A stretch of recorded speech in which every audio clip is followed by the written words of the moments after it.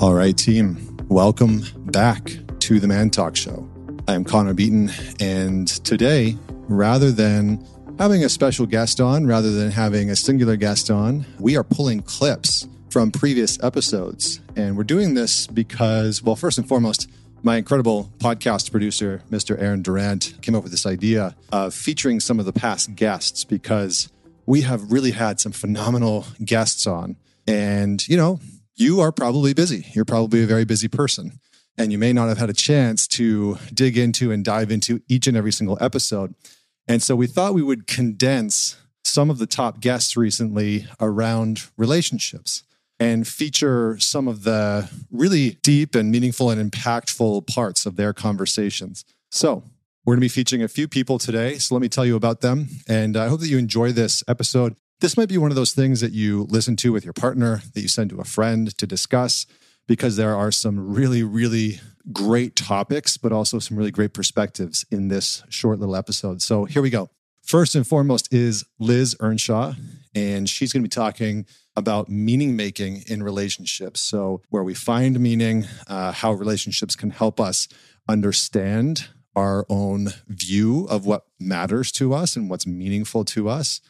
We're also going to then feature Mr. Jason Gaddis, who's going to talk about navigating conflict. And then after that is Justin Lehmiller on fantasies and friends with benefits. So that's going to be a good one. That was a great conversation that I had with him where we talked about the research and the data around fantasies and what people want, and just a lot of the data that kind of exposes the things that we naturally are drawn towards too. So that's the third one. And then finally, Shalina Ayana, a friend of mine, on forgiveness and acceptance. So how do we forgive within the context of a relationship, and tools to actually do that, but also how to forgive ourselves. So this is jam-packed with a few different pieces that you can dive into. I hope that you enjoy.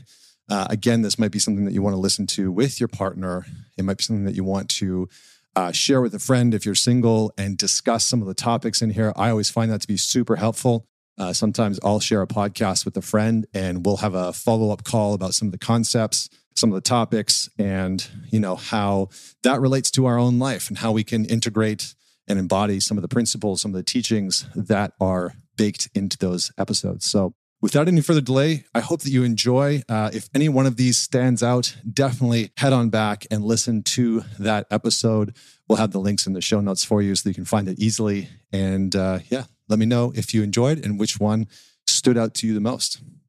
I would love for you to say more about this idea and concept of relationships, maybe even marriage, serving the function of meaning making, because I do think that there's a good amount of validity in that. I do think that there's a lot of people who are lacking in meaning. And I think in our society, as it becomes more chaotic and less certain, I also think that people are looking for certain structures to provide certainty for them.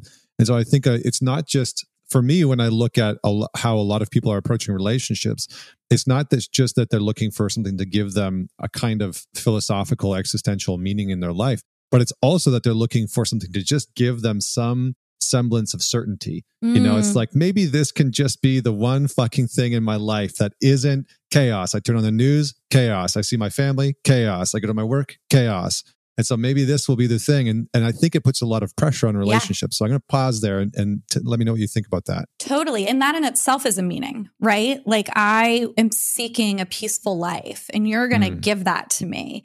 I am seeking the ability to finally heal myself and you're going to give that to me. I'm seeking repairing the stuff that there's a lot of kind of existentialism in our relationships now. And like you said, it puts a lot of pressure on relationships, because then we get into them and it's just another human who, and relationships are meaningful and they provide a lot of meaning.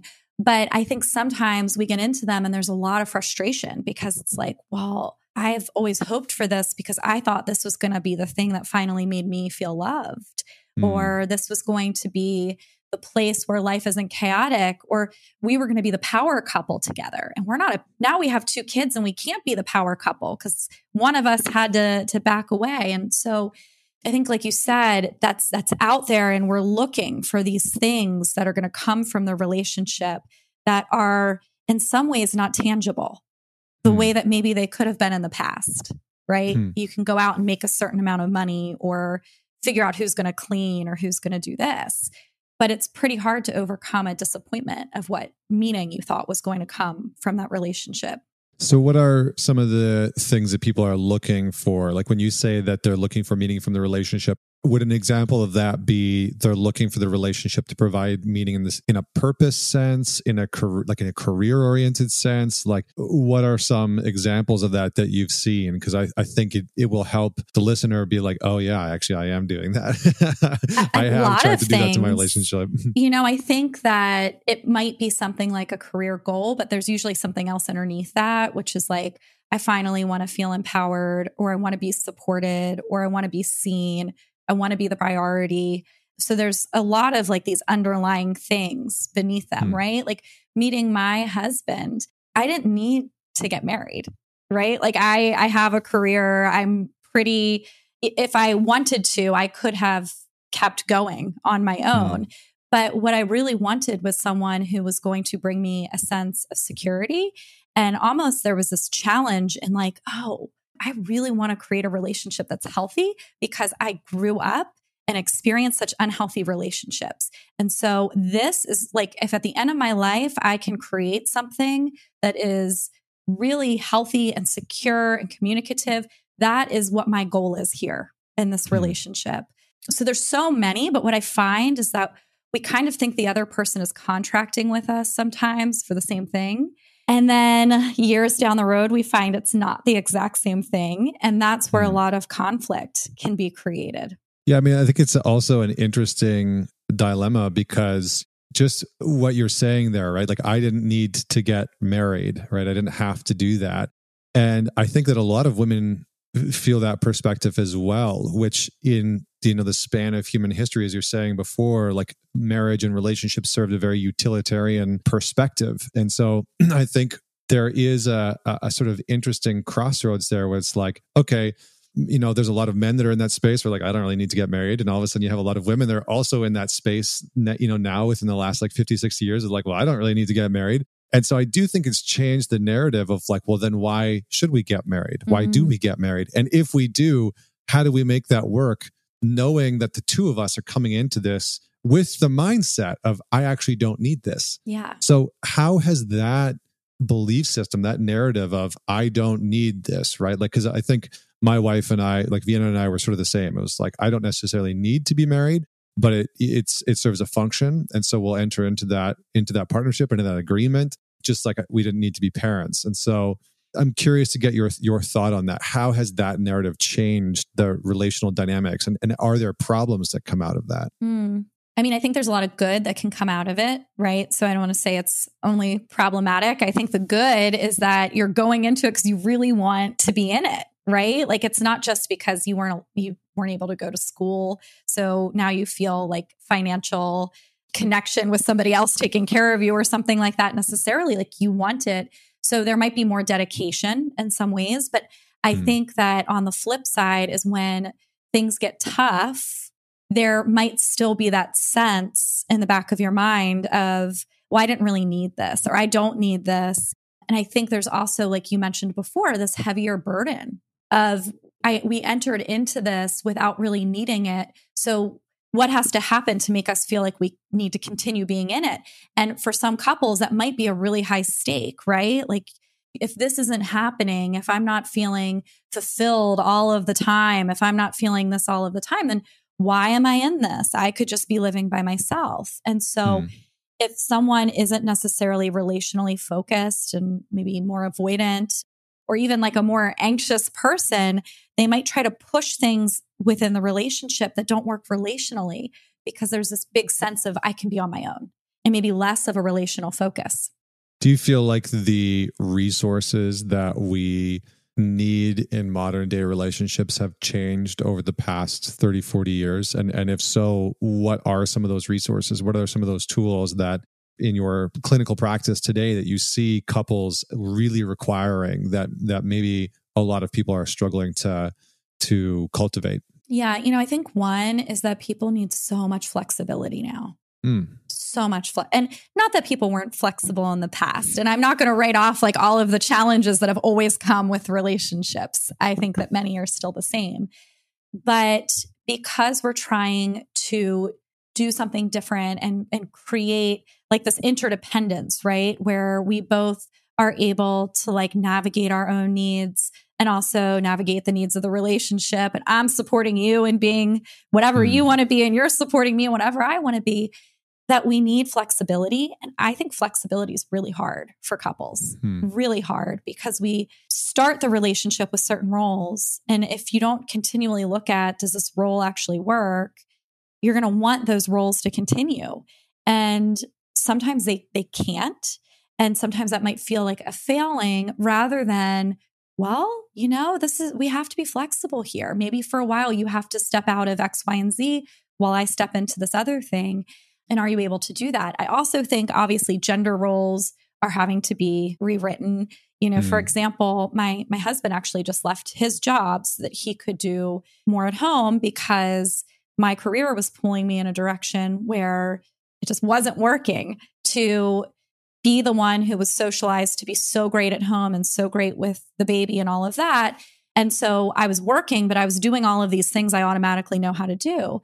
And my husband had to be flexible enough and open enough about it's okay for gender roles to be flexible to say, okay, I'll quit my job. And for a little while, I'll do the school pickups, I'll do the lunches, I'll do all of that. So I think there's also a lot of like consciousness and like you have to work through your ego a little bit in relationships.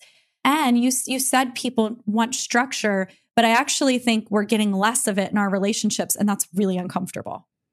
I think one of the things that I really wanted to talk about was how do we navigate conflict? And you talk about how to resolve our inner conflict as a means to getting to zero, being able to navigate conflict externally in our relationship, but also how to be with our triggers, right? The things that set us off. And I think from a tactical perspective, I can kind of hear the audience being like, okay, how do we do this in real time? So what are some of the things that you would say in terms of how to resolve that inner conflict and be with your triggers when it's like the heat, right? Your partner's coming at you, or there's conflict with your parent. Yep. What does that look like? Yeah. So first, we want to start with the view Connor and I have been laying down, which is conflict's not a problem, it's an opportunity.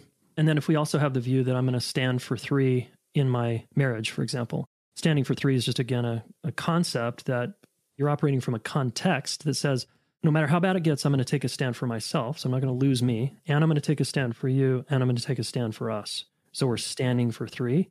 It's a really powerful frame to then go, okay, when it gets hard between us, I've got to remember to fall back into this kind of contextual agreement we have, which is I'm not going to throw you under the bus. I'm not going to just make you wrong and leave. I actually made a commitment here.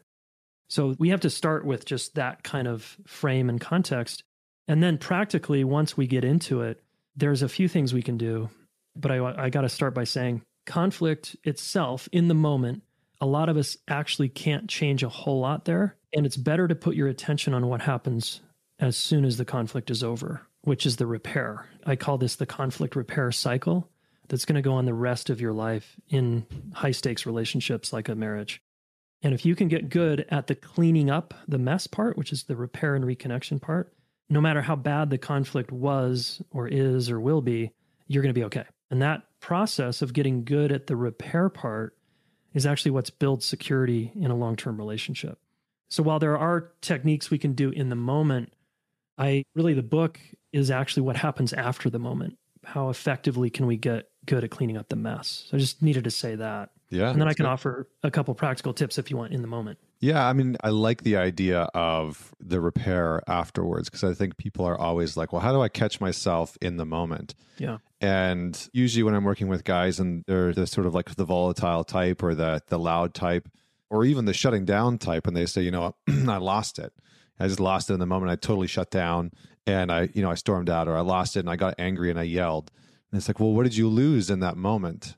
It's like, well, you lost your conscious capacity to respond. You lost your prefrontal cortex. You're acting from that backseat driver perspective, as you were saying. And so it is very challenging to catch ourselves in the moment. So focusing on the repair afterwards is important, I think, is exactly what you're saying.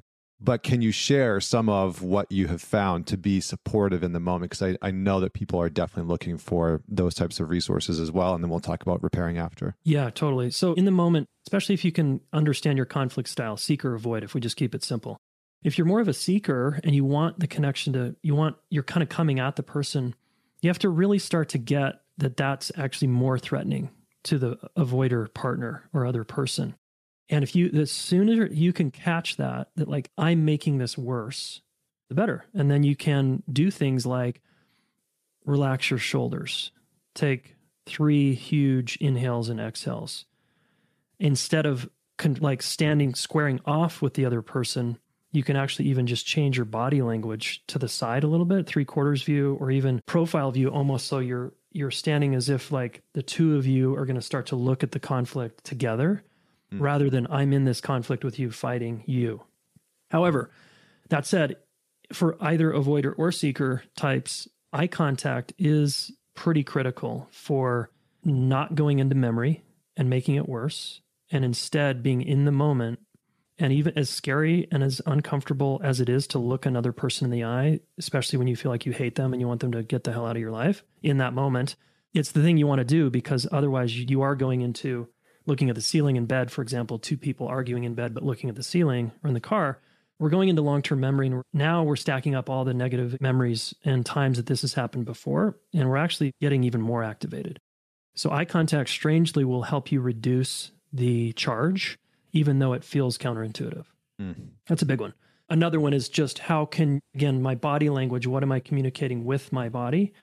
And can I know my person well enough to know that space is what helps them, or closeness is what helps them? Even a hand on the shoulder, a hand on the leg. Can we just take a breath together for a minute and, call a pause?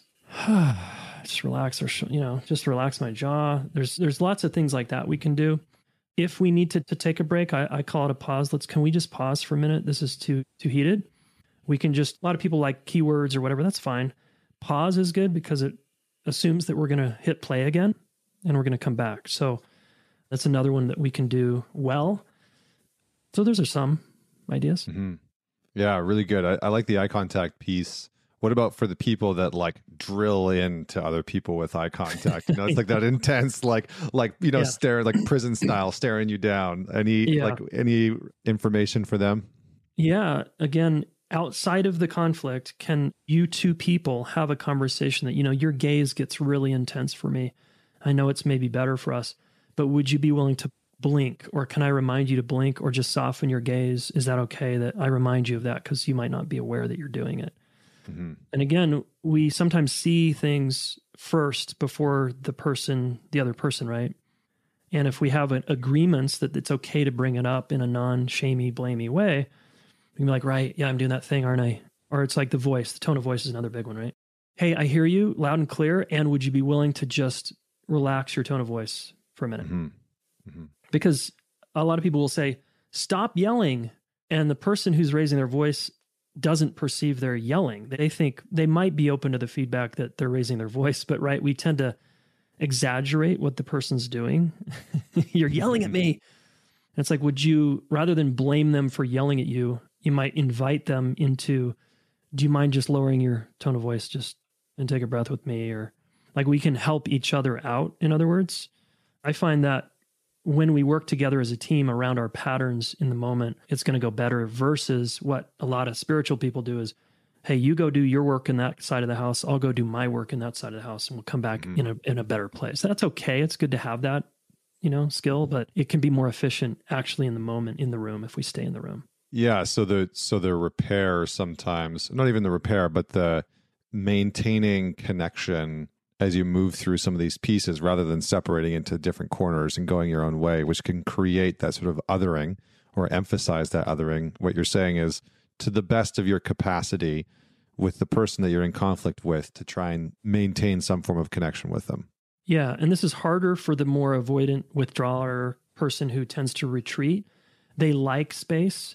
they're like, sweet, I get a break. I get to go to my corner of the house, or I get to go leave, basically. That's like, that's relief for them. So it's a little edgier for them to just stay in the room, stay in the house, stay in a relationship, stay in contact here.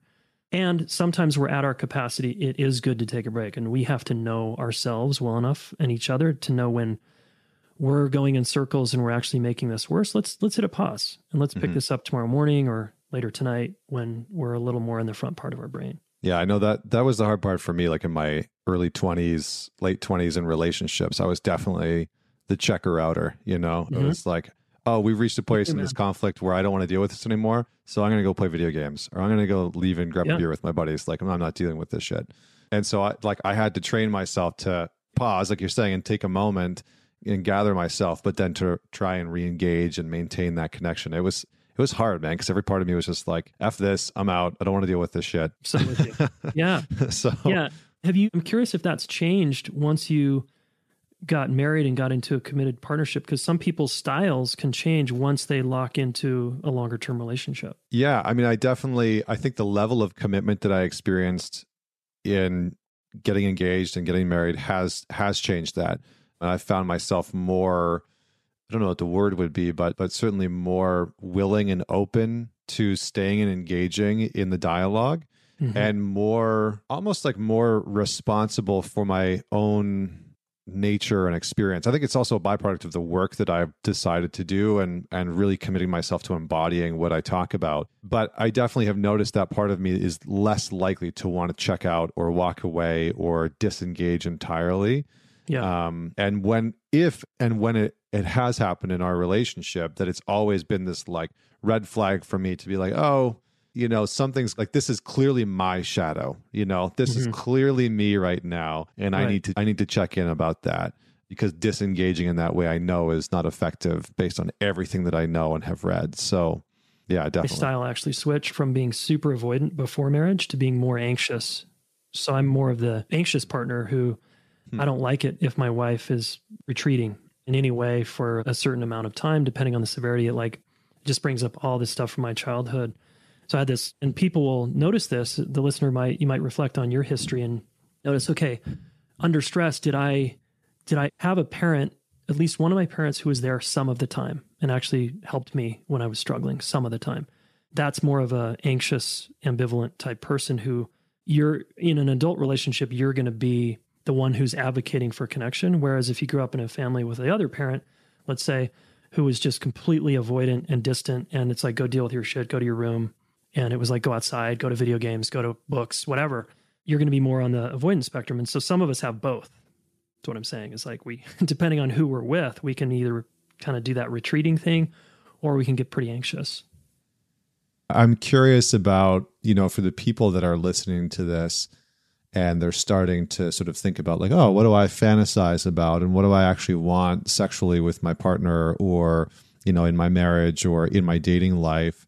What do you say to the people that don't have a good sense of what they actually desire or want? Because I think one of the things, or maybe it's less about not being able to know what they want and less about being able to admit what they want. So how do you sort of approach guiding people in coming into contact with our fantasies, right? What we want, what we desire, what we want to bring out in the relationship? Yeah, I think there are two parts of that. And one is, it can be hard to know exactly what you want until you try it. And I think that's really true when it comes to sex.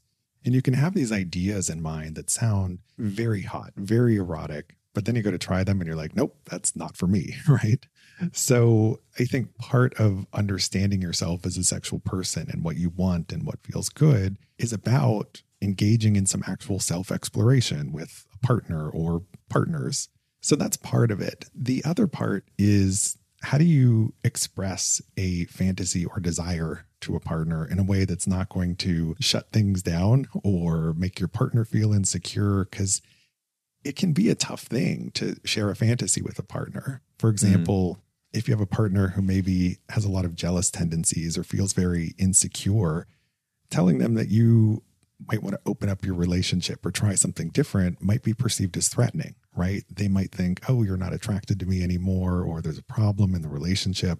So I think there's really great care and effort that comes with sharing sexual fantasies. And so as a starting point, I think there's a lot of validation that's important when you're sharing a fantasy, where you talk about how much you're into your partner and how much you love the sex that you're having and how attractive they are. And hey, here's this new thing. And maybe, what do you think of it? Would you be open to trying this together? And I think it's also important to go slow when sharing fantasies. Don't just, I get a lot of men who write me who will say, I want to watch my wife sleep with other people. How do I talk her into that? And I'm like, okay, no, that's not, that's like the point, right? That's like, you're not supposed to talk anyone into anything. Yeah. So, I think maybe the first part is, have you ever shared any fantasies with your partner? And maybe it's sharing something that's at the more vanilla end of the spectrum before you leap right into, hey, go have sex with other people and I want to watch. Like, that can be a little bit too much too soon. It's about building up the trust and the intimacy and the communication skills before you get into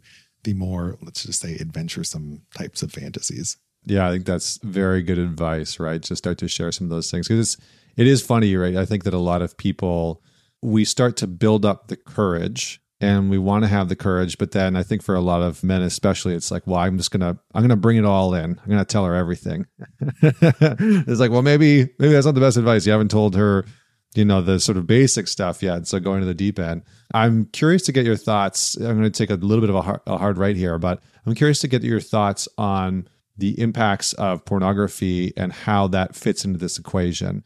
Because I know for a lot of men, myself included, I mean, my fantasies for a very long time were dictated by the porn that I was watching. And, in my late teens and early 20s, I was watching a lot of porn, hours at a time, multiple days a week, probably watching more porn than I was having sex. And I think for a lot of men, that has become the sort of standard, where what they think they want is dictated by the porn that they watch, and they can kind of get any fantasy that they want through porn. So I'm kind of curious to get your take, if you've seen any research on some of this stuff and what your perspective is on where porn fits into the fantasy world. So I've looked at this in my own research, and I find that there's a bi-directional link between porn and fantasy.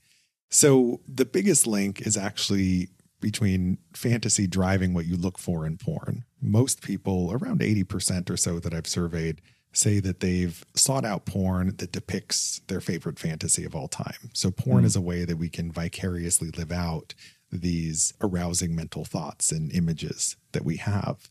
But it also goes the other way around. I mean, I've asked people, where do you think your favorite fantasy comes from? And people don't necessarily always know where they come from. Sometimes it's just something that pops into our head.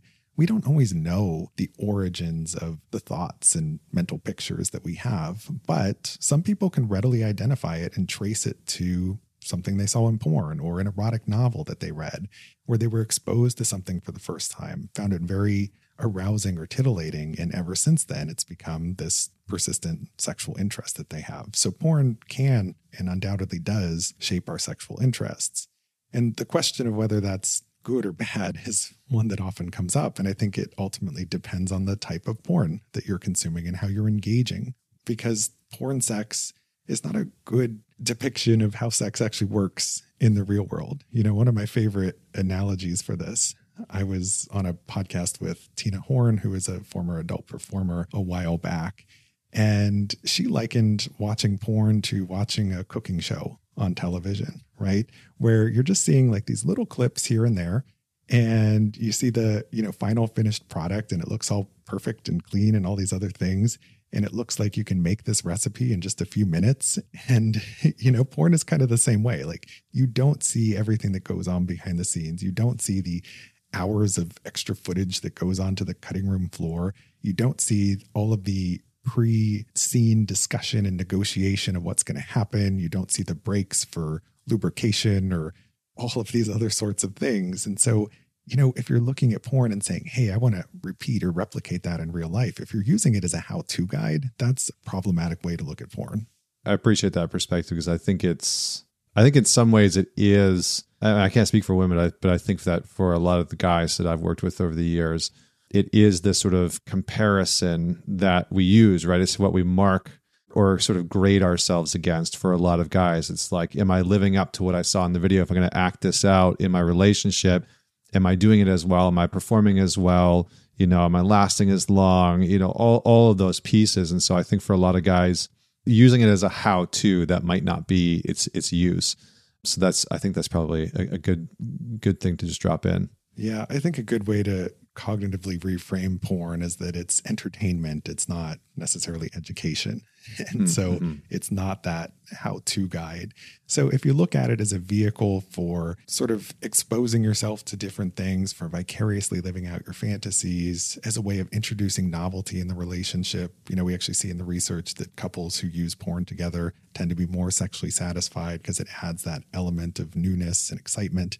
So, there can be healthy ways of engaging with porn. I don't consider myself to be pro-porn or anti-porn.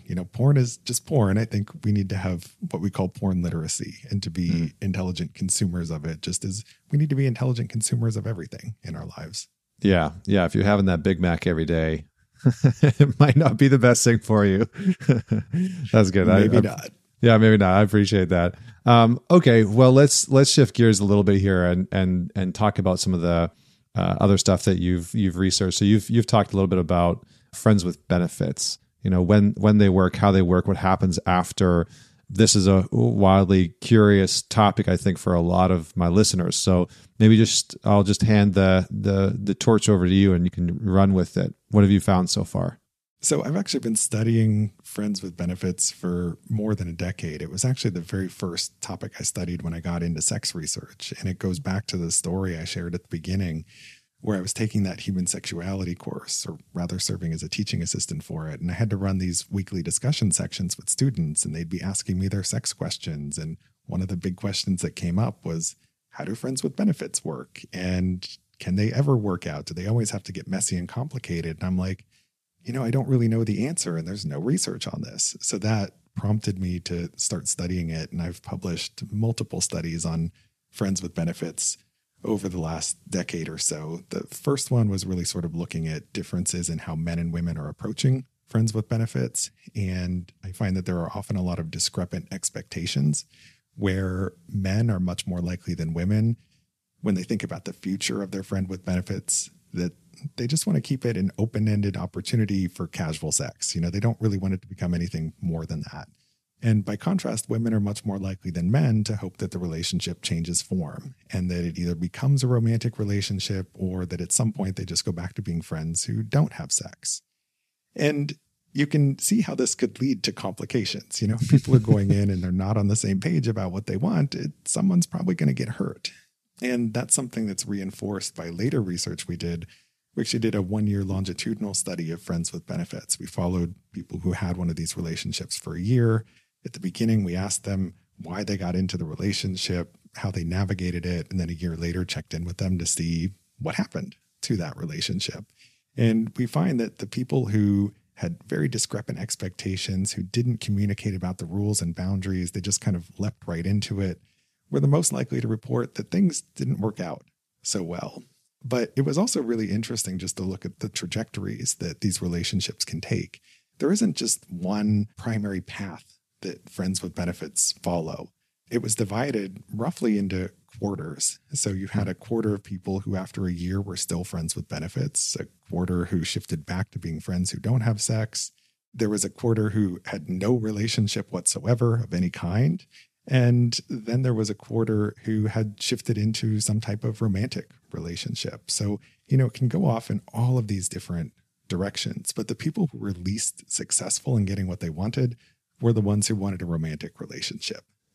Would you say that forgiveness and acceptance, maybe both or one or the other, is an unfolding versus a location? Because I feel like oftentimes people look at forgiveness and acceptance and it's like, oh, I'm going to get there. I'm going to get to this place and I will have forgiven, or I'm going to do something and I will have accepted what it was unequivocally and I'll never have to revisit that. Mm-hmm. And that might be true sometimes depending on the transgression. But would you say that forgiveness and acceptance are an unfolding, a process that needs to happen that requires time and space? Or how would you describe that? Yeah, unfolding is a great word choice because you can't force this process.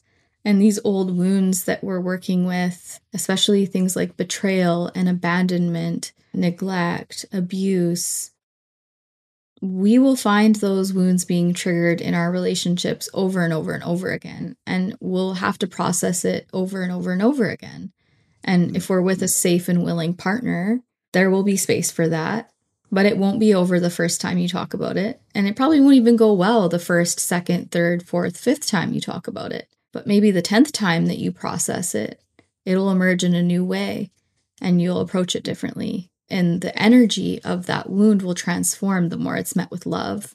And so that is really what it's about. And I talk a lot about transforming your relationship patterns rather than obliterating them or smashing them or killing them.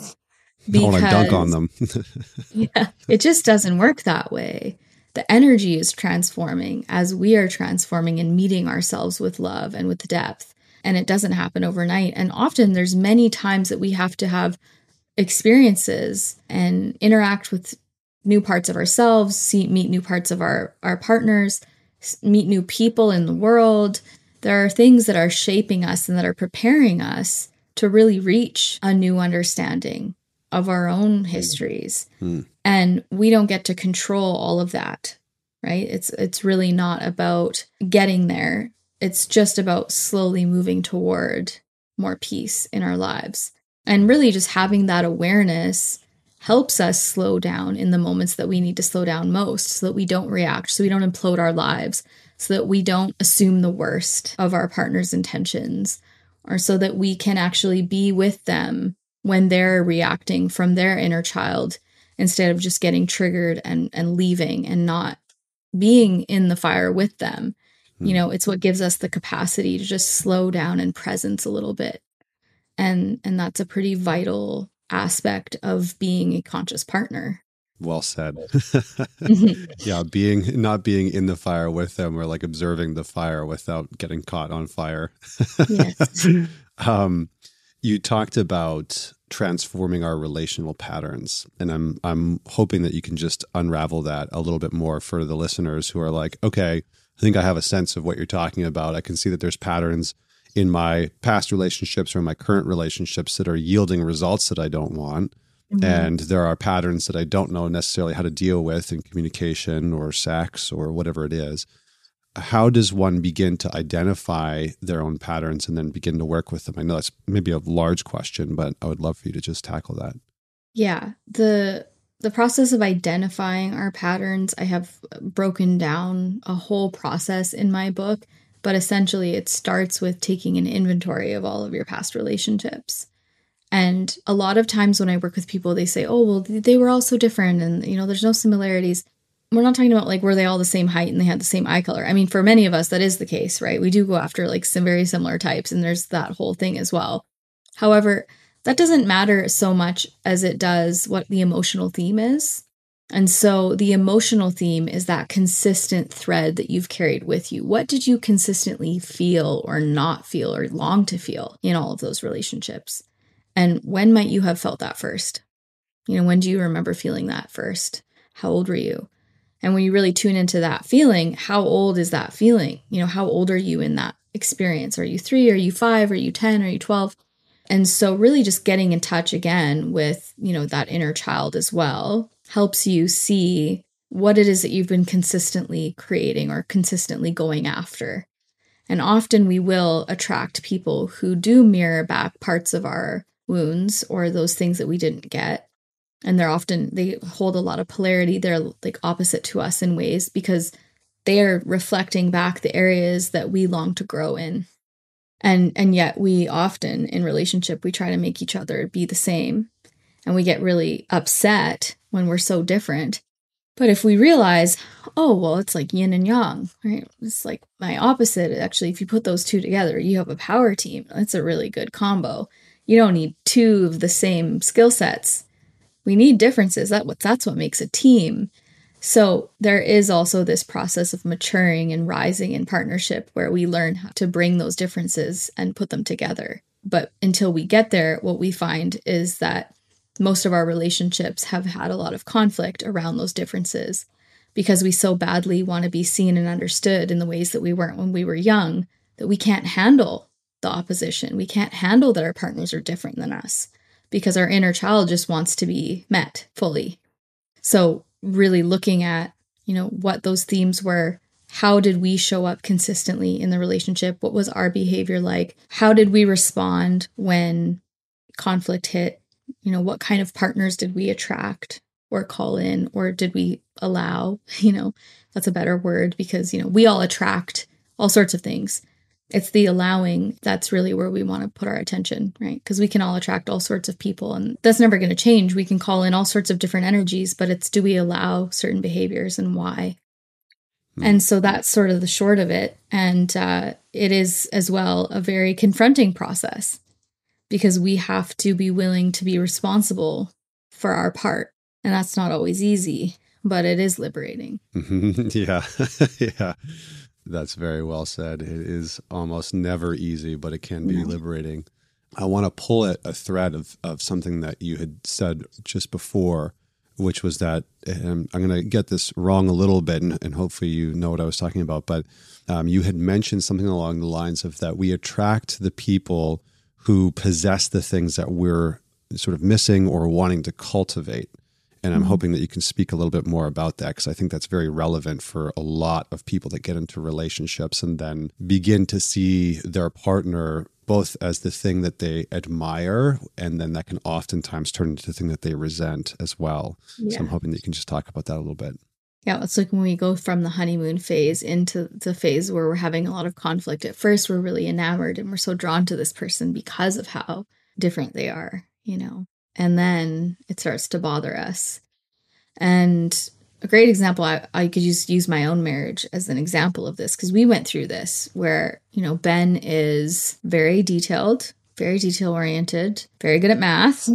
He's got the brain of an engineer. He knows how everything works and he knows how everything won't work. He can point everything out that won't work. And he's also like very, fiscally responsible and, more of not even a saver, but just like a little bit more tight. If he's financially tight, keeps a close eye on things and everything's very organized. And I am creative, visionary, abundance oriented, very much not principle oriented. Like I have my own morals and principles, but I'm not living my life as a routine oriented, disciplined being. I'm much more like, how do I feel today and what do I want to do? And I said I was going to do that thing today, but as long as I haven't made a commitment to anybody, I might change my mind if I feel like doing this instead. I'm very driven by my creative impulses.